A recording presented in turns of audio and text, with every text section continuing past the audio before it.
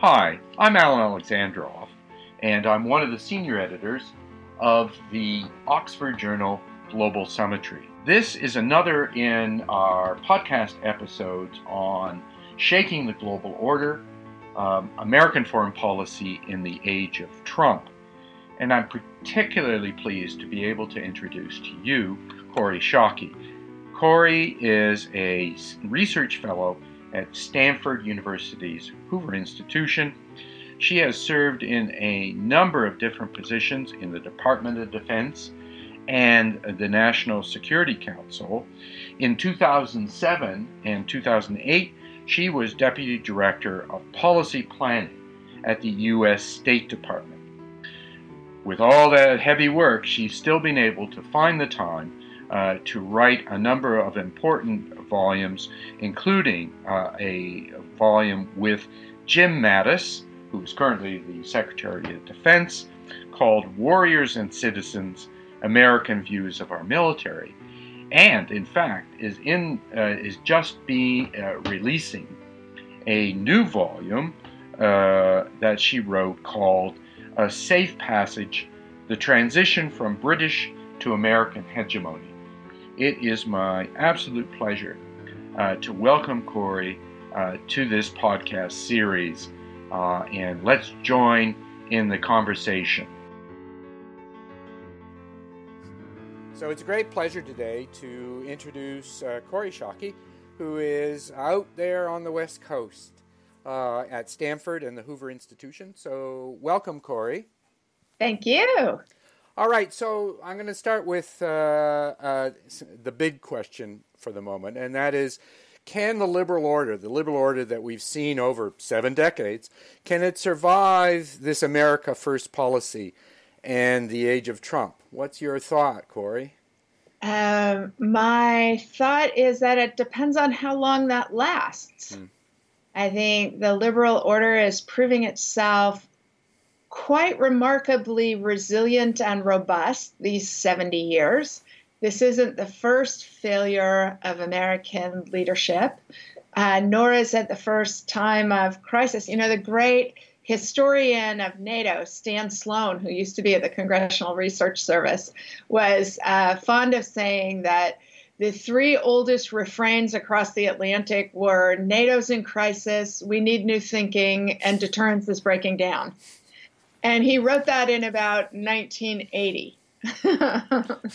So I think we very often underestimate the genius of good design. And we very often, especially those of us who have the luxury of living in liberal societies, we very often, because our societies are loud and conflictual, and there's no subject we don't swarm to and argue about, we very often underestimate just how good we are at solving problems and just how important those loud, messy debates are to unearthing good solutions to our problems. So I think both domestically and internationally, we're perhaps underestimating the robustness of the liberal order. But here's why I'm pretty optimistic. The first is that America's allies are stepping into the breach and taking more responsibility for sustaining the order onto their shoulders. And the Canadian government is not only not provoking the Trump administration, but they are working very creatively with American states, American big city mayors, American businesses, American civic organizations to have a conversation with the American public that the American president doesn't want to have. And just one more example, you know, the mayor of San Diego and the mayor of Tijuana are on a barnstorming tour around congressional districts in the United States, holding public meetings to talk about how NAFTA is good for the economy of every specific congressional district they're going to. That's such smart politics, and it plays it uses the potential advantages of a federal system and an American government that's so pervious, that's so malleable to outside opinion. And it's using that to craft a good strategy to challenge the president's views. Last thing I'll say, I'm sorry I'm giving such a long answer, but it's so near and dear to my heart. And we really need to find ways to persuade our fellow Americans of the value of the order that was constructed by the hard men who had fought World War II. And the last thing I'd say about it is that the Chicago Council on Global Affairs does an annual survey of American public attitudes. And in the last year, there has been a really substantial swing in public attitudes on immigration, on alliances, and on trade. The three issues that President Trump campaigned on. And the swing has been roughly 15 points away from the president's view. What I think that means is that the president is quite rightly saying, hey, everybody's taking the answer to this for granted, and it shouldn't be. He's proposing a solution. And as a result of those loud, messy public debates we are having on these issues, people are actually getting themselves educated and coming to conclusions different than the president's. Well, before we leave that, I guess the question is, what's the conception that he has of American foreign policy and American leadership, if I can use that term? What's in his head? Well, I wouldn't presume to know what's in his head. His stated policies, the policies he campaigned on, are policies that suggest alliances are not in America's interest, that allies are taking advantage of us and leaving us with all the risk and all the burdens. That trade policy is inherently a zero-sum game, and the United States has been being taken advantage of as a result of trade agreements that Washington elites signed, but that are bad for American workers.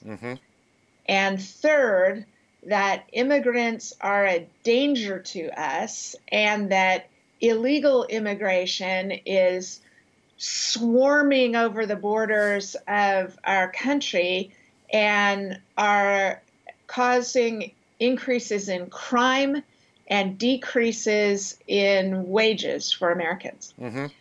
And not a single one of those propositions on which the president campaigned is factually correct, right? Okay. Let me just take the example of crime by illegal immigrants. All right. Levels of crime committed by illegal immigrants are substantially lower than the levels of crime committed by either legal immigrants or American citizens. And if you try and think about why that might be, it's because illegal immigrants came here for a reason and are worried about getting deported. So if they commit a crime, they know they are going to be in the hands of the law enforcement and immigration system and taken out of the country. And so I think the central error in President Trump's worldview is actually fundamentally contrary to the liberal international order the United States has built. What President Trump mistakenly believes is that what is good for us needs to be a concession by others. And what is good for others is an imposition on us.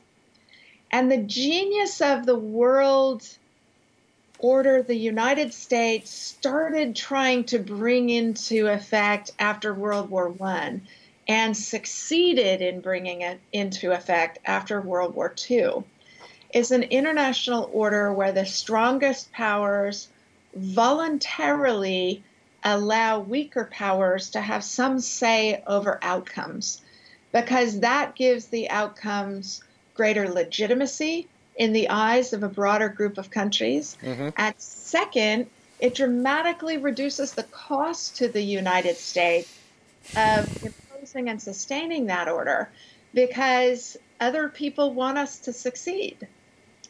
Our values are central to that. They're the brand of who we are, right? We hold these truths to be self-evident. So values matter in driving down the cost of sustaining an international order because people think they know what we stand for. And in a way, Donald Trump seems not able to get his head around. Those truths are universal. And we've worked hard to expand the area of geography where people have the right to control their own governments, where the rule of law and the morality that people have rights and they loan them in limited ways to governments holds sway. And because the president genuinely doesn't believe in any of this stuff, he's doing a lot of reckless damage to the order. Well, I mean, based on what you've said, and you've indicated that you see the Allies kind of stepping in at least to try to prolong or retain the fundamental aspects of the order. But I guess the bigger question is, how do potential adversaries see Trump's America First foreign policy? So Russia or China. Come true, right? Because America's central advantage with the international order we've created is its soft power, right? If you think about Eisenhower's basic national security policy, what we now call the national security strategy, Eisenhower's in 1956 envisioned using military force to hold our adversaries at bay while the magnetism of our economy and our culture changed their societies from within, right? That's the fundamental American approach to the international order. And President Trump is calling almost every aspect of that into effect, right? By calling into question the solidity of our alliance promises, he makes the hold adversaries at bay part harder. And by not being clear about where the lines are that we will or will not enforce, he encourages people like Russia to test us. Okay. So you see a testing potentially then by America's adversaries over the period. And I think this started during the period of retrenchment in the late Bush administration. It was exacerbated during the Obama administration, where people knew the president wouldn't use military force in Iran, in Korea, in other places where we were being challenged. And I think Syria, and I think we're seeing it now again. The Trump administration has done a reasonably good job in crafting policy on a limited war against ISIS, returning to Iraq to win the war in Iraq alongside our Iraqi allies, and sustaining the course in Afghanistan. In all three of those instances, though, President Trump was persuaded to adopt policies contrary to what he campaigned on. And in the case of the ISIS fight, because of the president's objections to what he calls nation building and what might also be termed consolidating victory, we are not doing the kinds of things that will stabilize areas and affect our relationship with populations in areas that we are winning back from ISIS control. Okay. Let me ask you one puzzling question around Iraq, and that is, what is Trump policy with respect to the Kurds? I mean, he seems to have taken kind of hands off. And I mean, clearly there are difficulties with Kurdish politics itself, but how does the United States maintain kind of the stability between the Iraqi Shia government and the Kurdish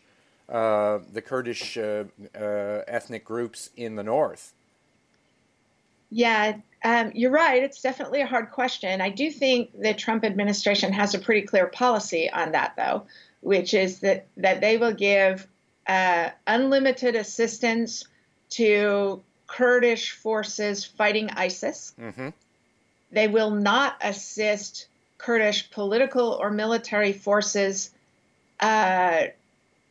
seeking secession from Iraq.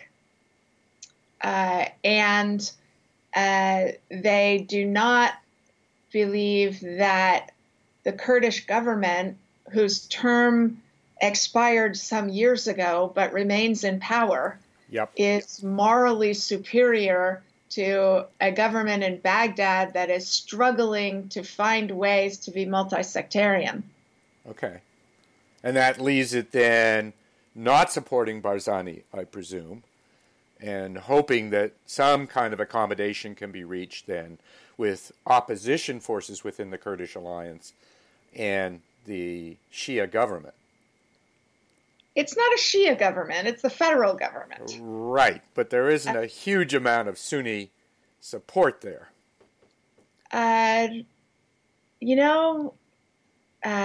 Multi-sectarian politics in Iraq aren't newly hard. They're always hard. Right. And the Kurdish independence vote has made them harder, not easier. Okay. So the Kurds provoked the position that they're in. I am deeply sympathetic to their frustration that a whole series of promises about American assistance in working with the Baghdad government to expand the space of autonomy in a federal Iraq, right? Like, we haven't done our share. Rob Ford, who was an outstanding ambassador in Syria and before that was several times posted in Iraq, has a really good piece in the last couple of days outlining the American government's broken promises to the Kurds. And so we should take seriously their aggravation, but the choice they've made about how to handle that aggravation is not something we can support unless we're willing to support the disintegration of the state of Iraq, and I don't think we are. Okay. And second, the Kurds made a choice that they lack the physical ability to see through, right? Turkey doesn't want an independent Kurdistan. Syria doesn't want an independent Kurdistan. Iraq doesn't want an independent Kurdistan. Iran doesn't want an independent Kurdistan. The United States doesn't want an independent Kurdistan. How do you get an independent Kurdistan without at least somebody in that mix in favor or being strong enough to take it with your own hands? That's the problem with the Kurdish approach. They don't have, I don't know what their theory of victory is. Fair enough, although, to be fair, not all the Kurds take that position, right? Yes, you're right. Not all the Kurds take that position. Oh, one other thing I wanted to say, when you said the Shia government in Baghdad, I saw a poll recently that I found astounding, and it was taken of Iraqis, and it broke down by sectarian lines, and 38% of Shia Iraqis were hopeful for the future of the country. Mm-hmm. Nearly 60% of Sunni Iraqis were hopeful for the future of the country. That's astonishing, given that, we're in the midst of a Sunni adaptation from being the dominant force in Iraqi politics only, 12 years ago, to having an inability to protect their communities from ISIS, to working alongside Iraqi security forces to liberate their areas. And it suggests to me that the fact that so many more Sunni are hopeful for the future than Shia suggests to me that the government of Prime Minister Abadi is making genuine efforts to make Syrians feel part of a larger multi-sectarian whole, and that perhaps Shia are more anxious about it than Kurds at the moment. Okay. Excuse me, Shia more anxious than Sunni at the moment. Okay. What that also means, if you get a sort of grand bargain on the way forward in Iraq between Sunni and Shia, is that Kurds are no longer kingmakers in Iraq, which is the role that they have had the luxury of playing for the last 12 years. Right. Okay. Let me switch geography a little bit here and move you over to Korea. Recently, you suggested that the president missed an opportunity in his speech before the United Nations to emphasize the need for negotiation there on the Korean Peninsula, as opposed to talking about the destruction of North Korea, which is, of course, what he said. As you said, the main reason I favor negotiations is that we may actually have to go to war on the Korean Peninsula. If we do, my mom, I don't know your mom, but I'm sure she's a very nice lady, is not going to be able to get to a place of supporting that unless she thinks her government has done everything possible to avert it. So how do you see war developing on the Korean Peninsula? Well, what the White House is saying, the president and the national security advisor are saying, is that the president will not tolerate a nuclear-armed Iran with missiles that can reach the United States. And they are very strongly hinting that the United States would conduct a preventative attack. That is, not when damage to us was imminent, but just, it's a gathering storm, we need to do something about it. Very much in the Bush administration went to war in Iraq in 2003. So that's what the White House seems to be saying. And they are also saying there's no point in negotiations. The North Koreans cheat on every deal they sign, which that latter point is actually true, that they cheat on every deal they sign. But but the White House's position presumes that the only reason to talk to the North Koreans is to get a deal. Right. When in fact, lots of good reasons to talk. The one you mentioned, bringing the American public along before you fight a war of choice.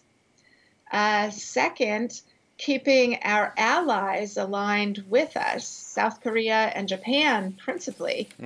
Both of them are very skittish and, in my judgment, would be unwilling to support a preventative war undertaken by the United States, for the simple reason that both of their territories are already in North Korean range. And 33 million people live in Seoul, South Korea. North Korea doesn't even need to use its nuclear weapons. It can just use artillery and missiles and kill everybody in Seoul. So the second reason for negotiations is to help bring our allies along to the common understanding of North Korea that we have. And the third reason is that, North Korea is the most closed society in the world. We actually don't understand them very well. And one purpose for negotiations is to size up your adversaries, to get a sense of who they are and what they want, and whether there's any possibility of finding common ground. Maybe the answer to that is no, but maybe the answer to it is yes. So it's worth exploring. And then, of course, there's my mother, who is not a nice person, but a very sound, sensible American who, after the Bush administration telling her we needed to invade Iraq because it was this great big threat to us with its nuclear weapons, she's going to take a fair amount of persuading on a preventative war case next time around. And the president hasn't invested nearly enough political effort into persuading Americans of the costs, the losses, the deaths that will result from us choosing to prevent a potential risk to us. But Kori, I mean, it's one thing to contemplate, as it turns out incorrectly, a preventative war in Iraq when there was really no dramatic likely impact on the United States, for sure, but potentially. That is not what the Bush administration believed in the spring of 2003. Yeah, but if you look at Korea, we're quite clear, relatively clear, that a preventative war, and you've already described parts of it, would likely lead to potentially 100,000, 200,000 deaths in the arena of Seoul because they've got all this artillery lined up across the border. And it would lead to American deaths for those who live in Seoul and in the arena. And it would lead to deaths likely in Japan as well. How do we contemplate that preventative war? Well, let me start by saying I don't favor it. Okay.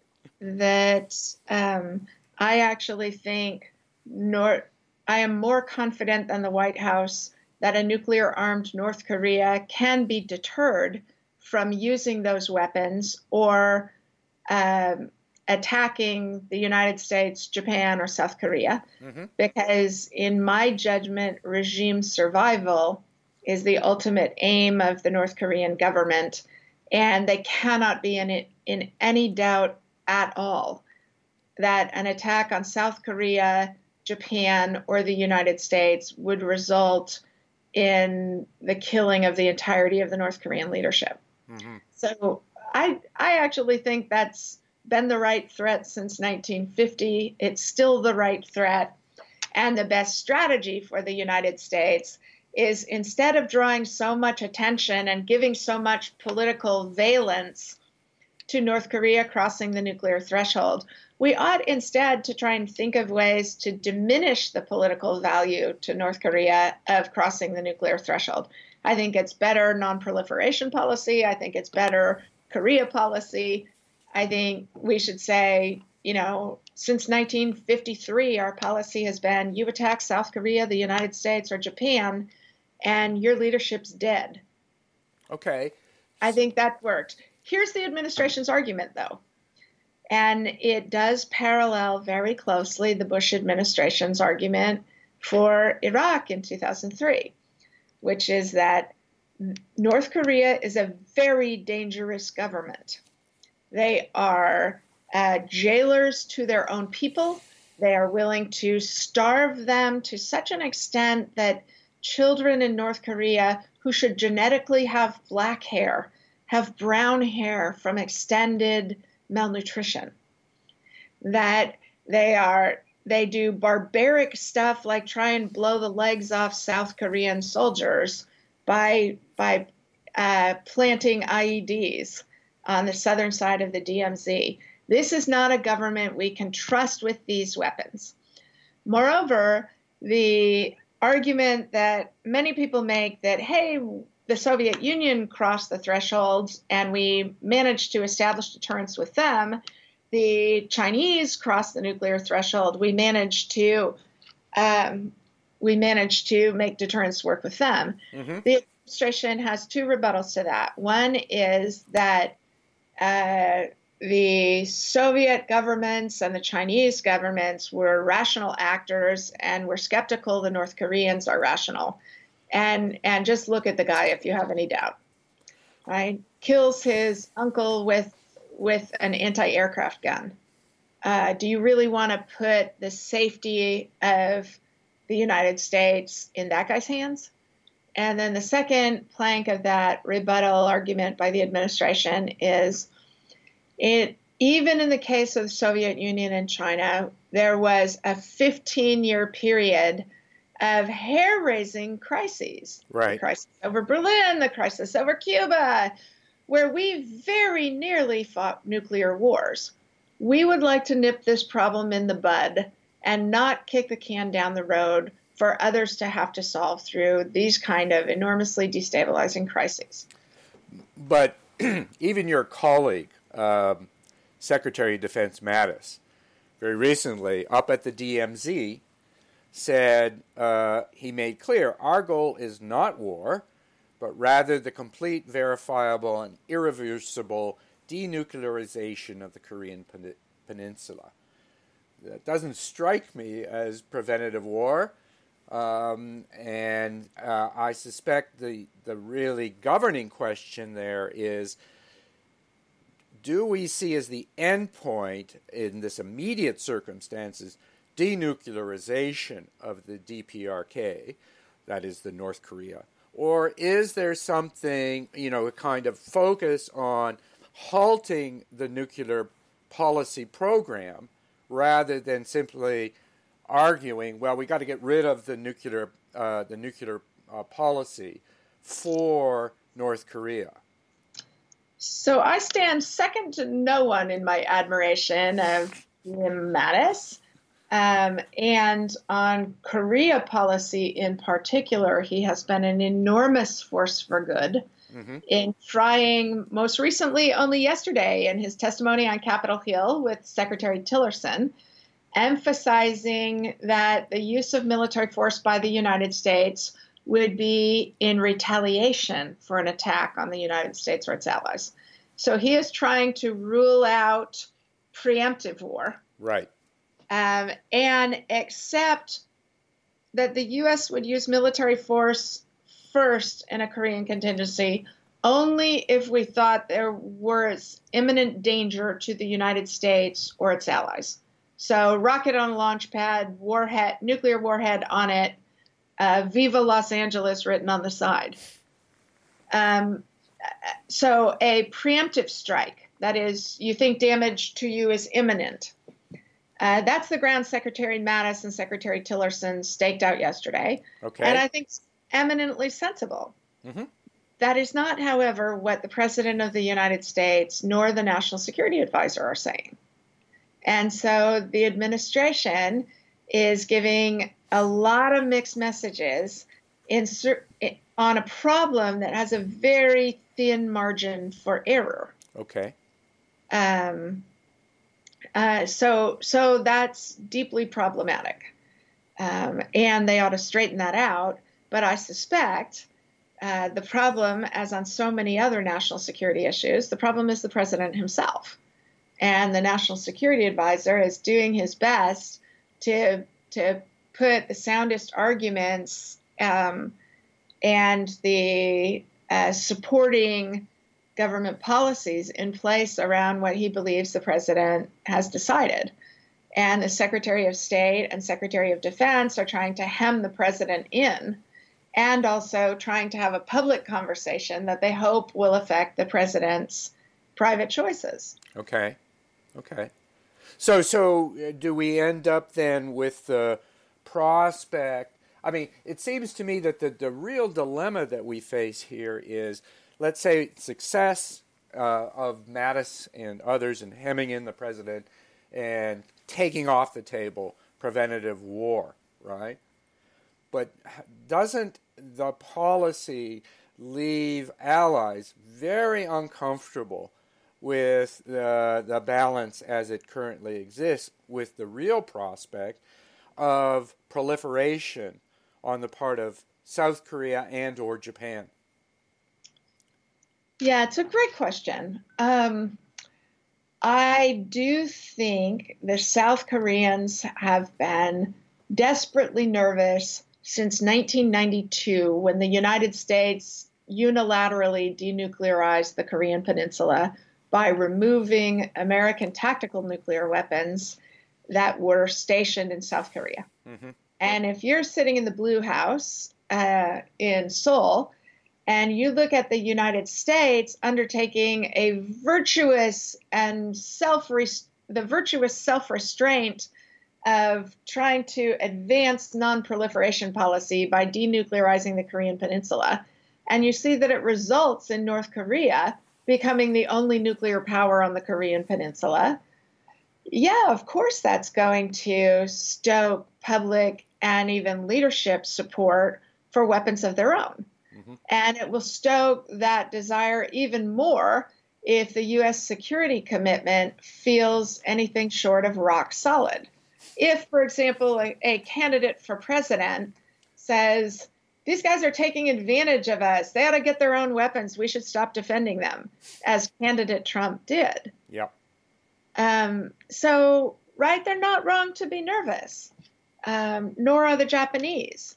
But I think in the case of both Korea and Japan, for reasons that have to do with history and domestic politics and political culture, would vastly prefer what is actually happening, which is a tightening of the bonds of alliance relationship, not just between the U.S., Japan, and South Korea, but also folding in Australia, potentially folding in Vietnam, potentially folding in the Philippines, potentially folding in India, other countries that have common interests in a stable Korean peninsula and in preventing nonproliferation. So the administration has got lots of pieces of this policy right on the military side and on the diplomatic side. It's fashionable to trash Rex Tillerson, and because I am a fashionable woman, I engage in it as well. But one thing he has done really well is come up with creative new ways to cut off money flows going to North Korea. So getting countries to break diplomatic relations, getting countries to not allow North Korean workers in their countries, because the government of North Korea takes a fair amount of the remittances those people send home. So Tillerson is thinking in very creative ways about turning the spigots off on money that goes to North Korea, and he deserves a lot of credit for that. Fair enough. Does that include China, Corey? Well, the Central Bank of China has instructed Chinese banks to stop loaning money to companies doing business in South Korea. Okay. Nobody's ever gotten the Chinese to do that before. So, yeah, that too goes to Tillerson's credit. Whether they do it for longer than the 20 minutes we're looking at them is an open question, and the Chinese record isn't very good in that regard. So follow-up, which is not the long suit of this presidential administration, will matter a whole lot on that. But they are trying to think about additional tools that could be used. It's actually a fiction that there's no country in the world under more airtight sanctions than North Korea. We have vacillated on this, and there is actually quite a lot of room for continuing to choke off sources of revenue to the North Korean government. Okay. Let me put one other crisis on the table. How do you describe what is the policy that the president has with respect to Iran? What's the value in the decertification of the deal with Iran vis-a-vis the nuclear weapons, and kind of punting it over to Congress then either to activate, not activate sanctions again? What is the policy there? So the policy is to refuse to certify, as required by U.S. law, right, that Iran is in compliance with the nuclear agreement. That is correct. Even though everybody seems to say, including American outlets and institutions, that in fact it is in compliance with the nuclear. Yes, that's true. So to refuse to certify, but not to withdraw from the agreement. Right. And this, there are two ways to interpret this. One is that it's a parallel to the recklessness with which the White House approached the DACA legislation about children brought illegally to the United States by their parents. to take no responsibility for outcomes and punt the policy to Congress to solve. Behaving recklessly and then expecting heroism out of Congress tends not to be a winning strategy. But I'm also, in a way, a teensy bit in favor of this, because Congress has for too long not held up its share of the constitutional bargain on foreign policy, and forcing Congress to actually make decisions on stuff rather than accruing more and more responsibility to the executive strikes me as good for the Republic. It's bad for Iran policy, but it's good for the Republic. And the other interpretation of what's happening is that you have a petulant and erratic president who says, I campaigned against this thing, I'm not certifying it. And a smart national security advisor who pulled a team together and said, the president's unmovable on this. The agreement is in our interests. Is there any way both these things can be sustained simultaneously? And some smart NSC staffer said, well, certification is just American law. It carries no weight anyplace else. Mm-hmm. We can let the president make a big political statement domestically and have it have no effect on the agreement. Whether that's achievable, I'm not sure. So far, it appears to have worked, right? Mm-hmm. That conversations with the Iranians and with American allies have emphasized the fact that we're not withdrawing from the agreement.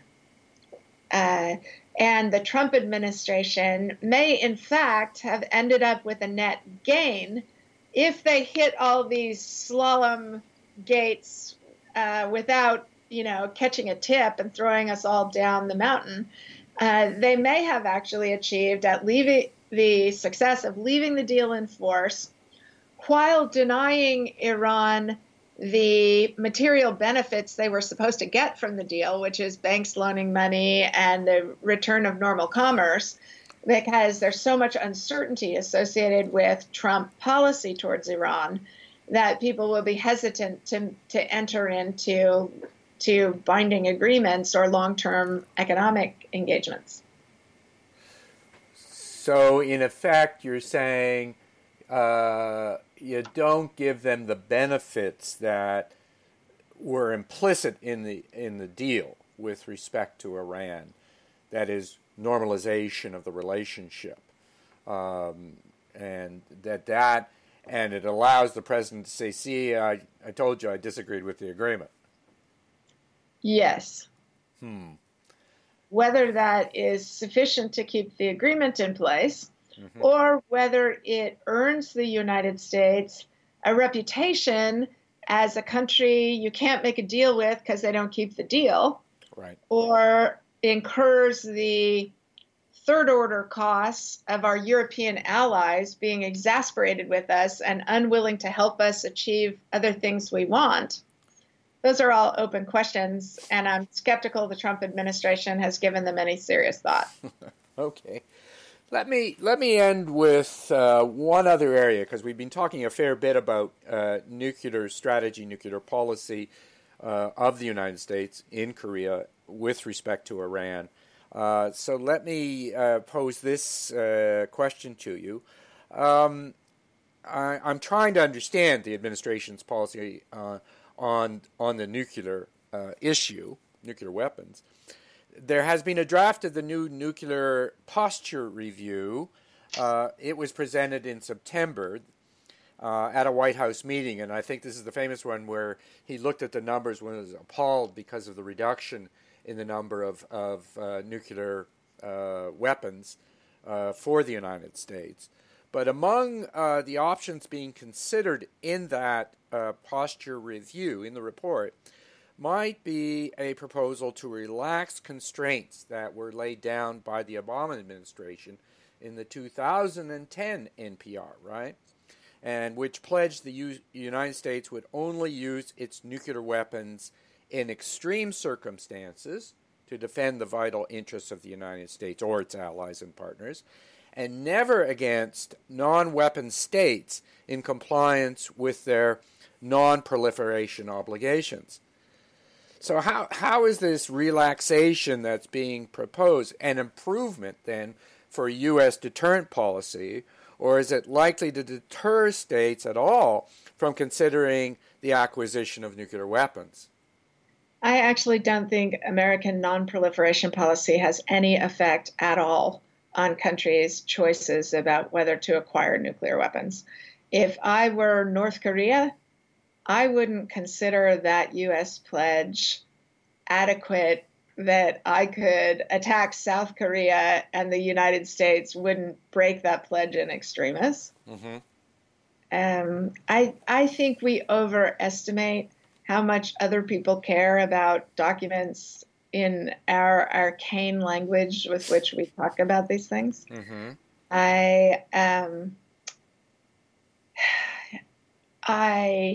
think the American record for restraint in not crossing the nuclear threshold is extraordinarily admirable, right? We have lost more than one war without electing to cross the nuclear threshold and impose that kind of damage. Moreover, I also think it's absolutely in our interests not to cross the nuclear threshold unless the survival of the United States is at risk, because we have some of the best conventional forces in the world. We're likely to win our wars if they remain conventional. And so we have a vested interest in countries not electing to use nuclear weapons, for them not to become normal in the conduct of warfare, because we are likelier to win our wars if they don't. So as a practical matter, I think that policy is already in place.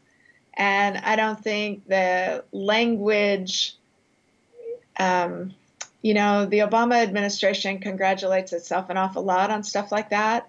And I don't think it matters that much. So from your perspective, deterrence is in place and warfighting capability remains at the conventional level, and obviously other things like cyber and blah, blah, blah, right? So that's where U.S. policy, U.S. military posture really is in terms of military action. Yeah. We're a long way from having to fight the kinds of total wars that World War II and World War I exemplified. And that's wonderful. That's the measure of success of the American-led international order, that mostly the strongest states compete economically, or they compete in soft power, or they chip away at each other's military advantages, but they don't seek to conquer each other's territories and force populations into submission. And that's a really nice outcome of the American-led international order.